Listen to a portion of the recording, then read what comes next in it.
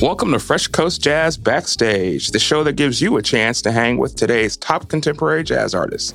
I'm your host, Carl Brown. Hello, everybody, and welcome to today's episode of Fresh Coast Jazz Backstage. Today's guest first started playing music in middle school. He's a Billboard charting saxophonist, keyboardist, and Arrival. He released his first album, smooth jazz album, The Arrival, in 2015. And his song Stylish, which was released in September of 2021, cracked the Billboard Smooth Jazz Top 10. And it's something that I'm sure a lot of you are hearing on the radio right now. There's no doubt that in our minds that there will be many more career accolades for today's guests.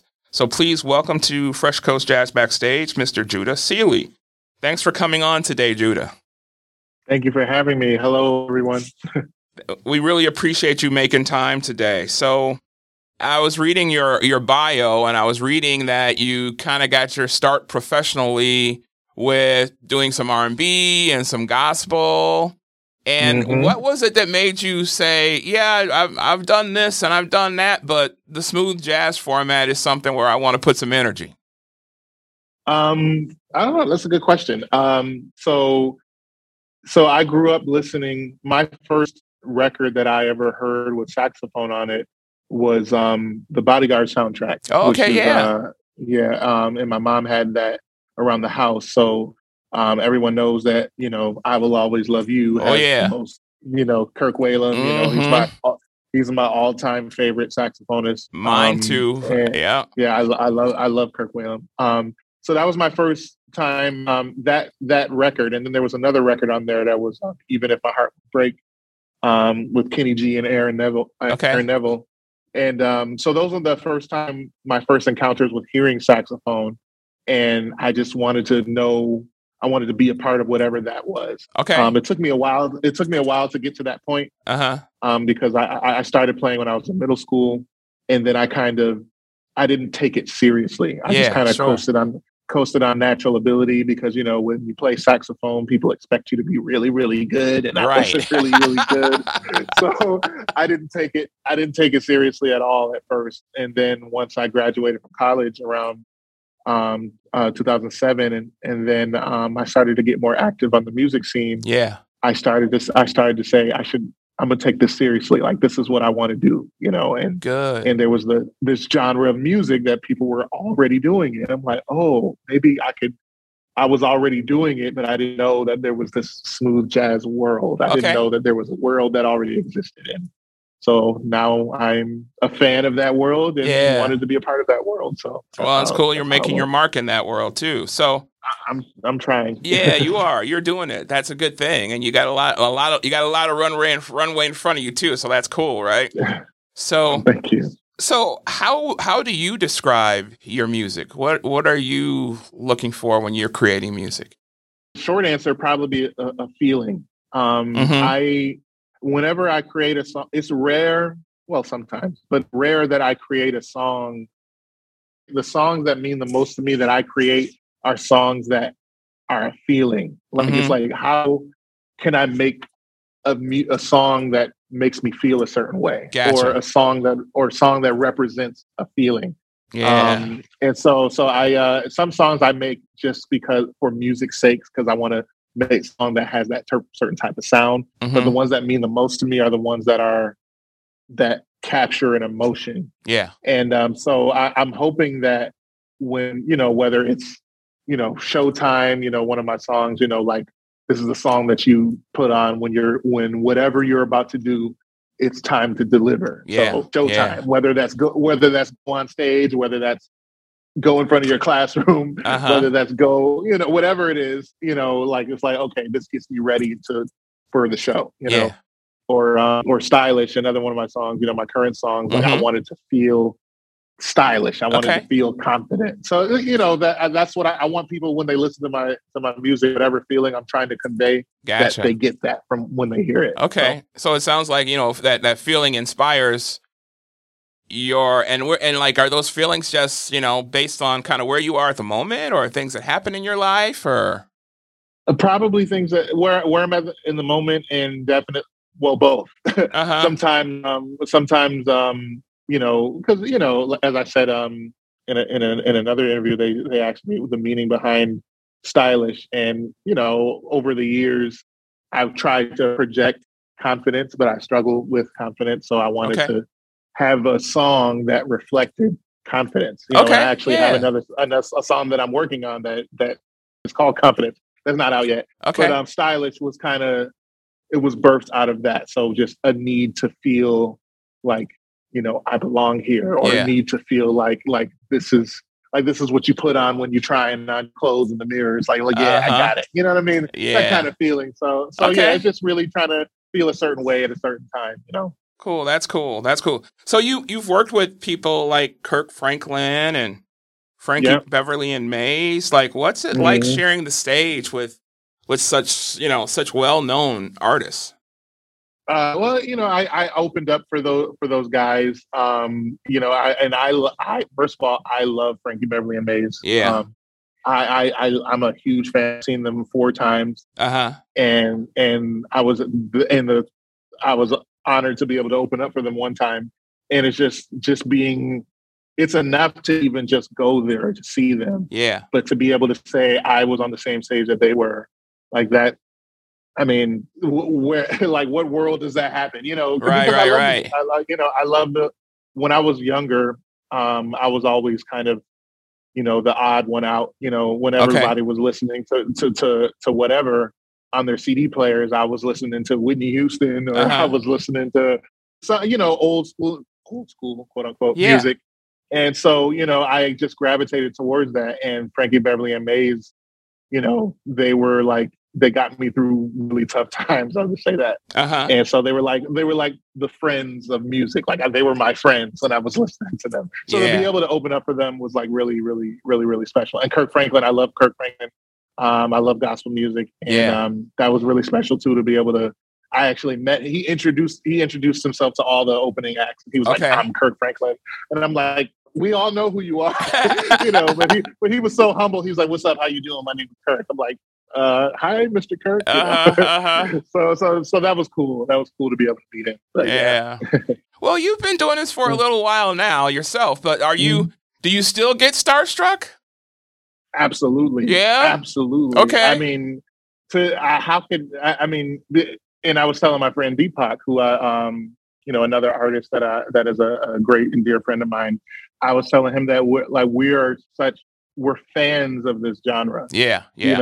I like even guys that I've worked with. I still approach them with a degree of humility and like, you're a star. You know what I mean? Because I love these guys. I was like, I've worked with Adam Hawley and Greg Manning, and Yeah. and I was just talking to Greg because he's mixing 2 songs for me, and these guys they're just great people, great guys to know, great musicians. But because I've studied them and listened to them, it's never lost on me, like, wow, I'm a huge fan of yours. Yeah. Even though they're regular guys, that they get up and go to work every day, but they just happen to play. Their work is playing in front of thousands of people. Right.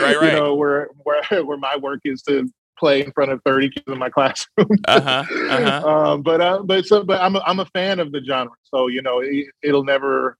I don't think I'll ever go on a stage with anyone that I've admired and just say, "Oh, this is just another day." I'll be like, "Man, I'm a huge fan of yours." And hopefully I get to play with a lot more people that I'm fans of. But I'll always be a fan.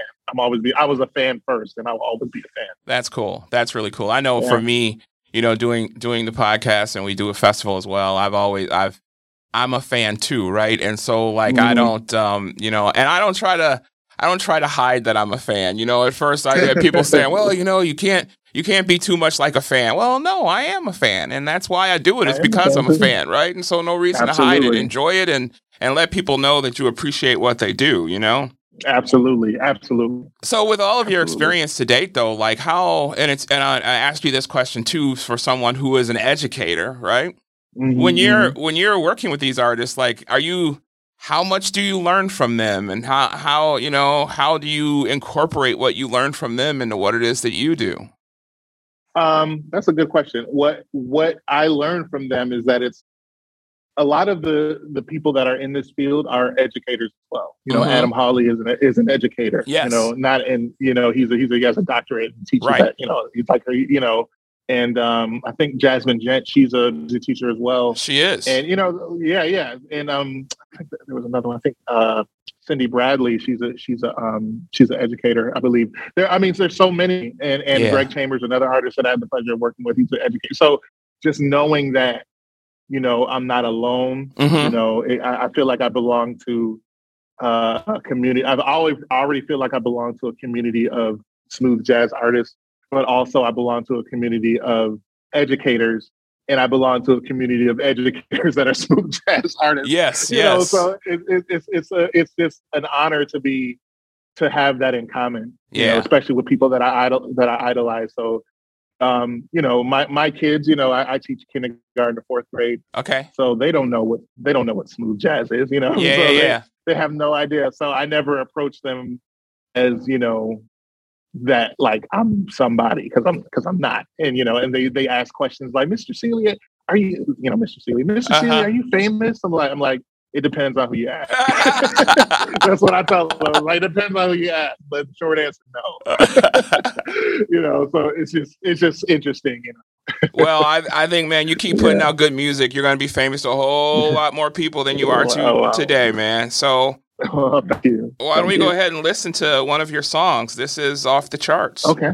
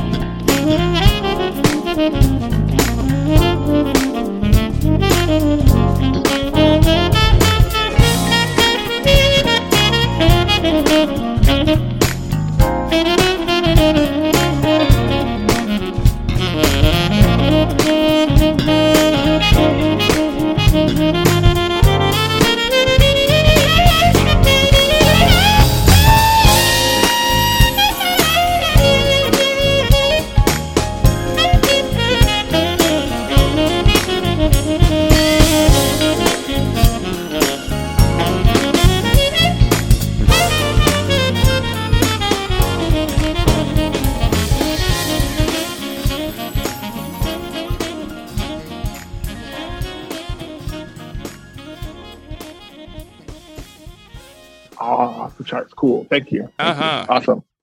All right, everybody. That was Judah Seeley with Off the Charts. And so when did you know really that you wanted to be a professional musician, Judah? I didn't know that was in the cards for me. Okay. I honestly, when I was little, when I was making music in, middle school and high school, on a little $50 Yamaha keyboard, I was just, it was just something that I loved to do. Okay. And then, I would write songs and, perform those songs in talent shows and things like that. I would, those kind of, I didn't know that it seemed like such a far off thing. It didn't seem like an attainable dream. It was just like, this is just what I love to do. And then I was just doing it. And then I would find as throughout my musical journey that some things were just kind of falling into place. Sure. I don't know if you're a spiritual person, but yes, there were things that so like there were things that were lining up. Yes, indeed. That I didn't ask for. It was like somebody would bless me with a computer, somebody would bless me with recording software, somebody would bless me with all these different things that I didn't know I needed. And then when I look back years later, it was like I would have never sought that out on my own. So like, I felt like like the Lord was telling me, like, you need to do, this is what you should be doing. So I was just following that path.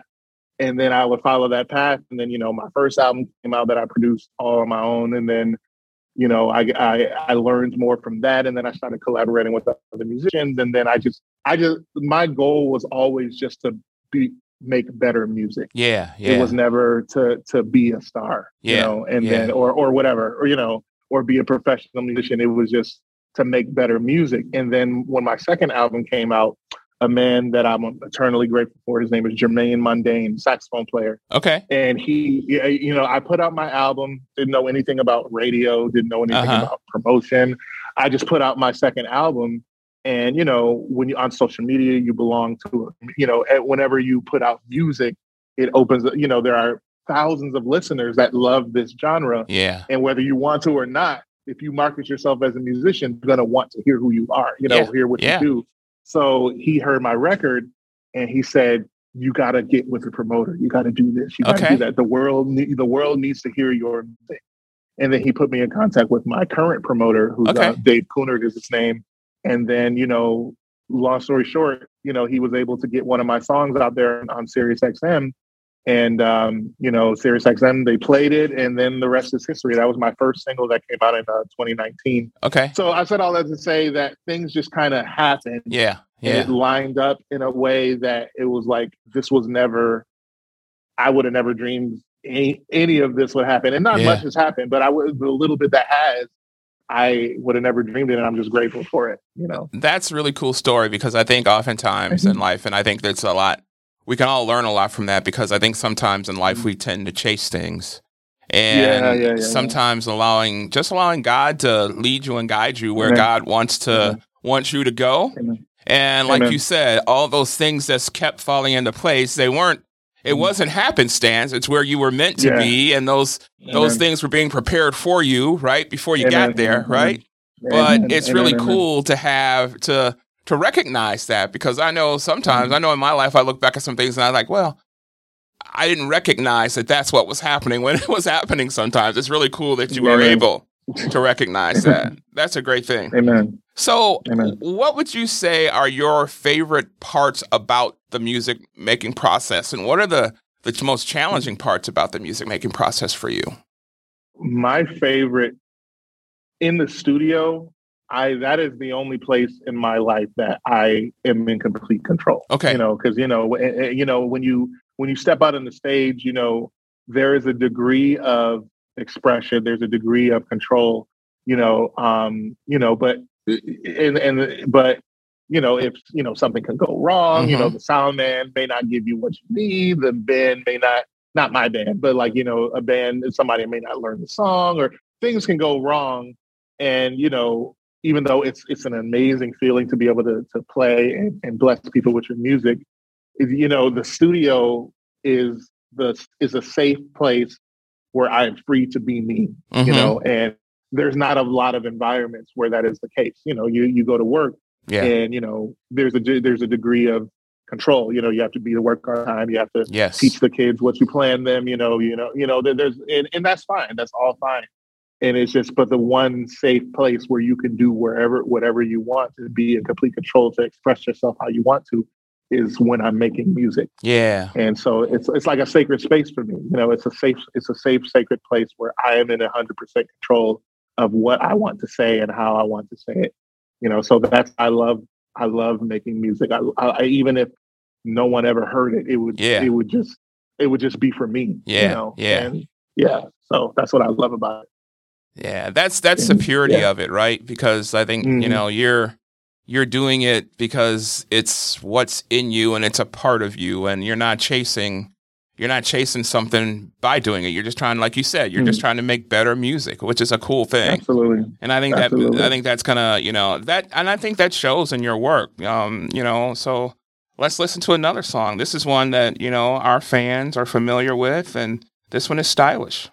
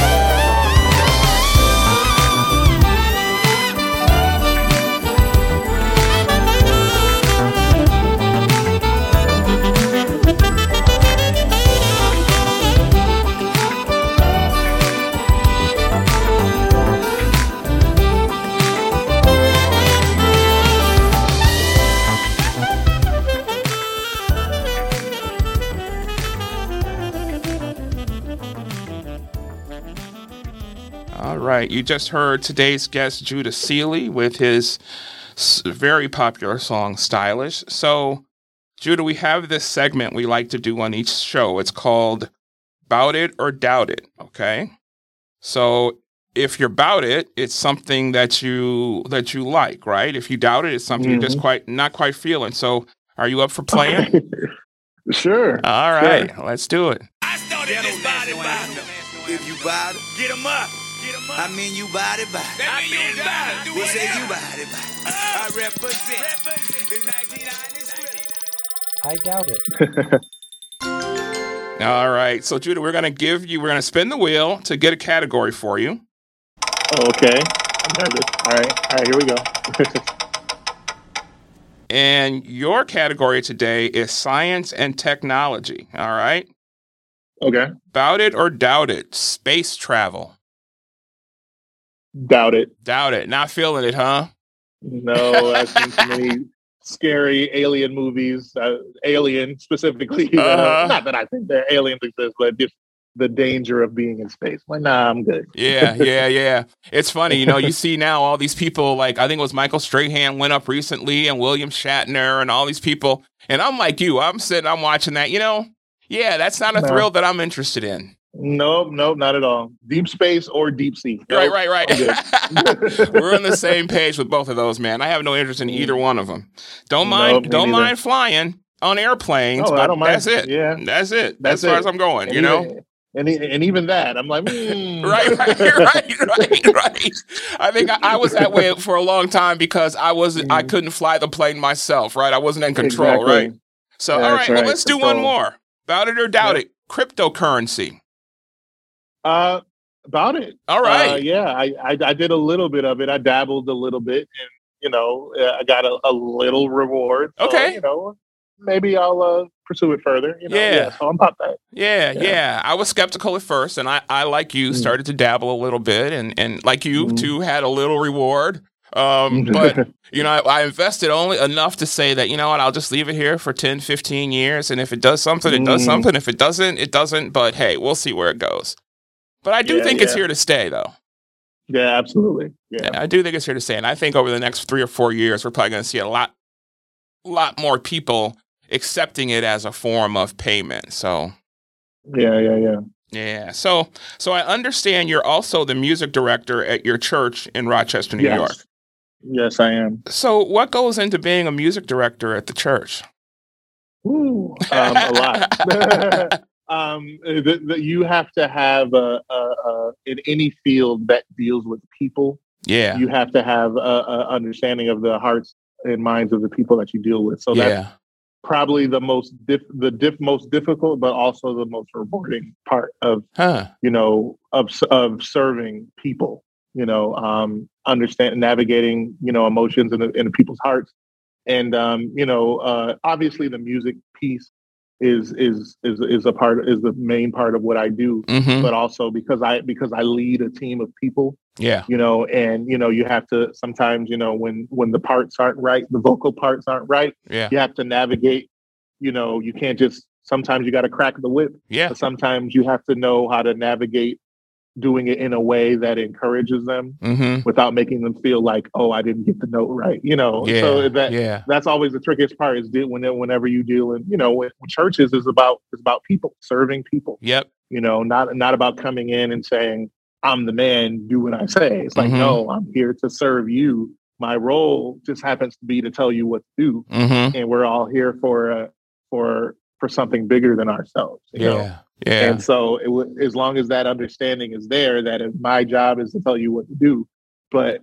I also answer to someone as well. And we all answer to the same thing. Yes. You know what I mean? Yes, indeed. So as long as that understanding is there, and when you work with people that have that same understanding, it's incredibly fulfilling work. Yeah. And when you work with someone that does not have that understanding, then that's when the issues come about. And no doubt. It is rare that those things happen, but when everyone is on the same page, it's wonderful work, because you're serving people and serving with people who are all serving the same thing. Yeah, no doubt about that. No doubt about that. Yeah. So how do you balance that with touring and recording? Do you make Do you make sure you try to plan your schedule so you can always be there on Sundays, or how does that work? And then being an educator too, that's a lot.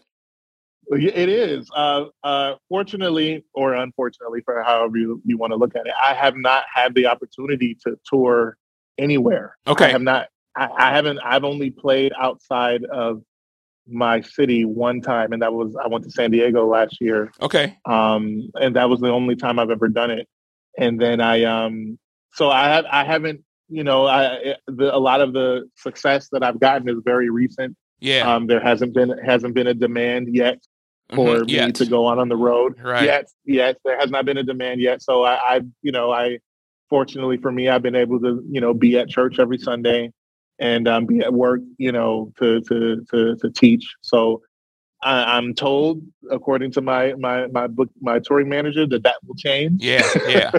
It will. I actually have a touring manager now, which I never had. So I'm told that will change. But as of right now, I've been pretty low key. I record when I go home. I'm married and I have a daughter. And my wife understands what I'm doing because she does it as well. She's also an artist as well. Okay. So we have an understanding that this is what we do. So if I say, when I get out of work, I got to do this session. She's like, okay, cool. So it's I'm blessed that I am able to balance all of these things in a way that is manageable for me. So, yeah. Well, I think you're going to need to start to figure that out because I know your booking manager, Gina, and I know Gina works hard, and I know that she's going to have you out on the road sometime in the not too distant future. So get ready to start balancing. So, yes, absolutely. so what is something that people would be surprised to learn about you?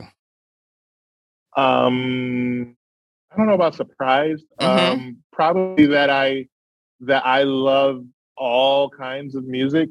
Even though I'm a smooth jazz artist, I love, pop, I love old school, I love country, I love, EDM, which is electronic dance music, dubstep, hip hop, gospel.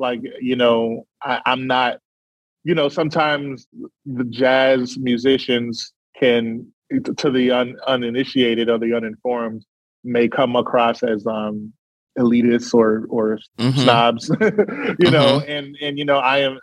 a lot of us aren't like that. Yeah. Most of us aren't. That's true. Some of us are.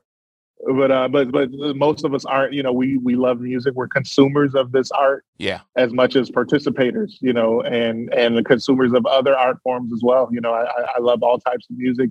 I am a huge, comic book nerd. Okay. I love movies. I love movies. I love video games. I love to play video games. So we're just people. We're not like stars. And so I like to go to the movies as much as the next guy. I like to, play video games as much as the next guy or girl. So that's I'm just, that's probably might shock some, but that's what I do. So you mentioned loving all different types of music, and that leads me to a question. So what was do you remember the first concert you ever went to see? Concerts. I actually went to when I was very younger, much younger, I should say. My stepmom won tickets back then. When they had sweepstakes where you could. Well, they still have those, but when you could call in and win tickets to go see so and so. Oh yeah. My stepmom called into a radio station and won tickets to go see Britney Spears. Okay. so that, and we were all younger. I was a teenager, so it was a long time ago when she was performing at like the fair or something. But it was a limo ride, so we all got. And I have a funny story about that. Yeah.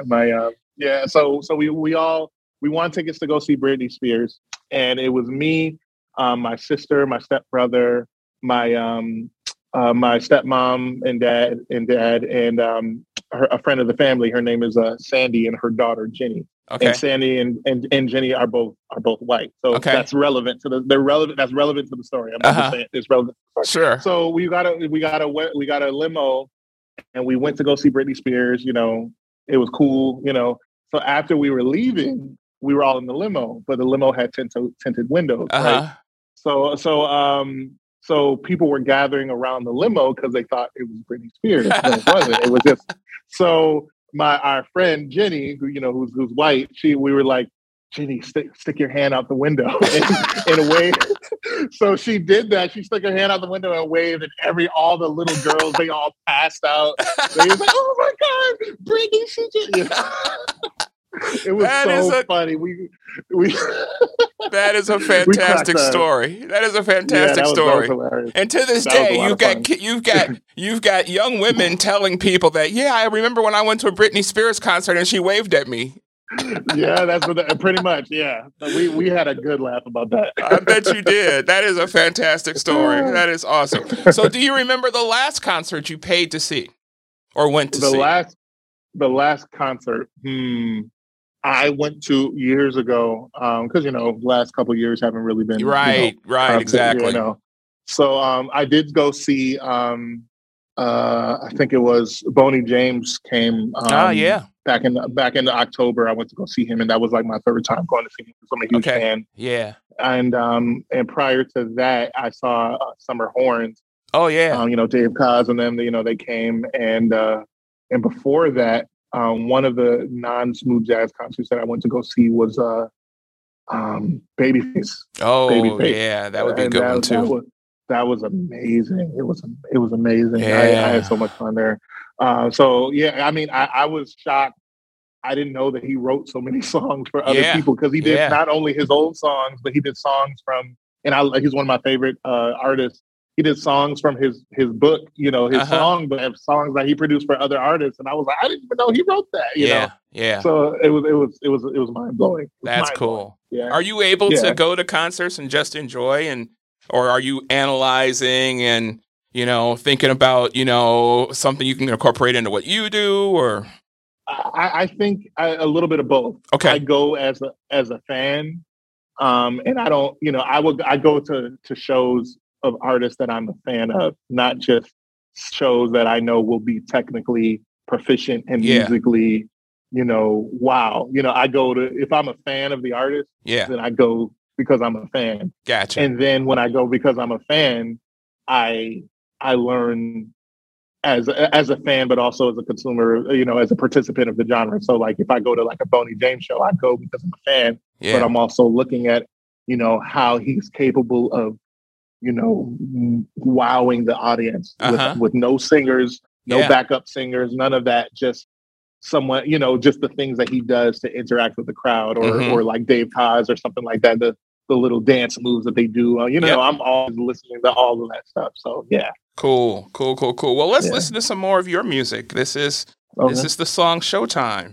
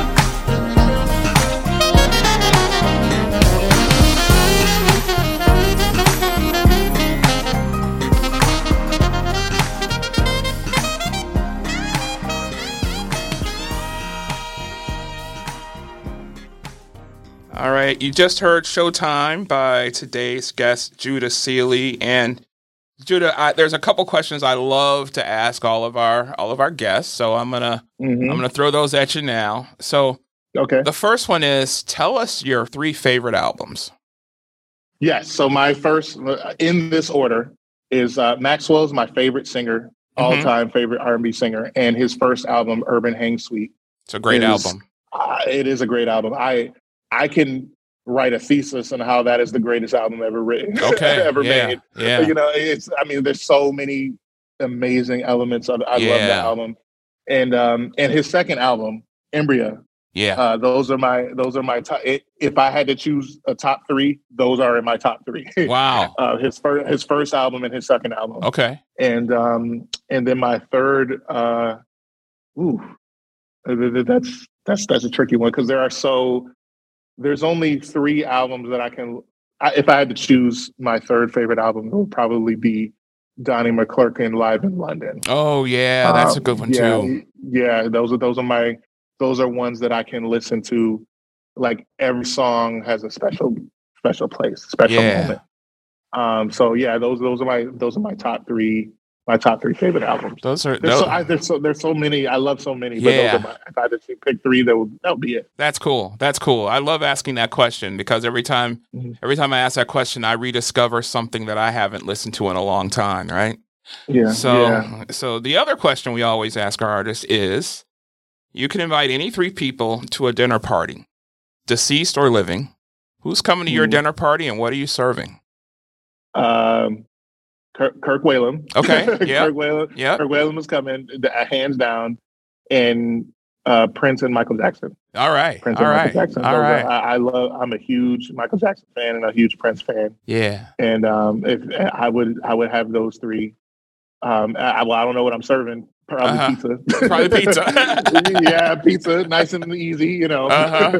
The Kirk Whalum. I love Kirk Whalum. I love Prince. I love Michael Jackson. So that should show you how much I love Kirk Whalum. That I put him in the same level as Michael Jackson and Prince. Well, I'm the same way. It's funny. My wife and my daughter tease me all the time about Kirk Whalum because my daughter will hear me playing Kirk Whalum, so not Kirk Whalum again, and so but I've been the same way. I've always loved his music. I think he's just a fantastic.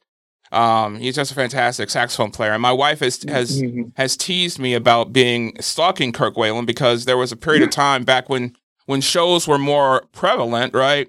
If Kirk Whalum was in 6 hours of us, we were going, and I was trying to find out, like, okay, as soon as the tickets go on sale, I want tickets in the front row, and so she would always tease me that I was stalking him for a while, but. So I actually met him. I met him in 2014 when he was doing his Gospel According to Jazz Chapter 4. Yeah, I bought VIP tickets, and I was me, my wife, and my sister.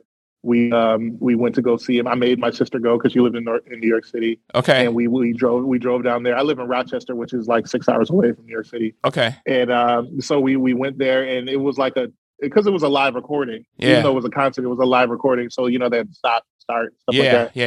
It was like a 10-hour event. Oh wow. And but the VIP people that were VIPs, they wanted to meet him. So by the time the concert was over, like everybody else had left.